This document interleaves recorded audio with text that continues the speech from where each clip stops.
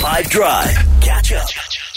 I want you to tell me what 2023 is tasting like to you. Do you know what I mean? You got to get a little creative with it, right? So have a bit of a think and say the energy of 2023, the vibe so far, the feeling that I'm in, the lane that I'm cruising in. What does it taste like? Does 2023 taste like success to you? Does it taste like ambition? Is it tasting delicious? Is it tasting a little bit bitter because you're struggling to adjust back to work or school or varsity? Is it tasting sour? I hope it's a good thing, but it doesn't matter.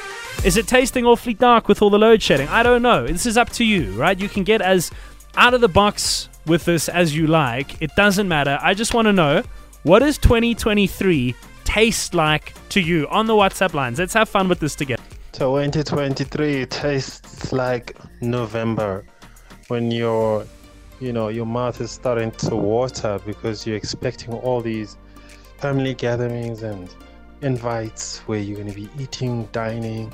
It tastes awesome. Like, all I want is to chow, chow, chow, fill my mouth. Nick, you're the man.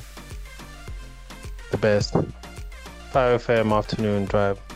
Woo-hoo. Shotcat, appreciate it, man. I get that makes sense. I'm living with you there, but here's something very specific. How's it, man? For me, it tastes like chicken livers and with onions when I've got a hangover. Yeah, 2023 so far so good. Can't complain. Everything is going very well. Good afternoon. And to you. Okay, put this in your pipe. What does the year 2023 smell like to you? Catch up from some of the best moments from the 5 Drive team by going to 5FM's catch up page on the 5FM app or 5FM.co.za.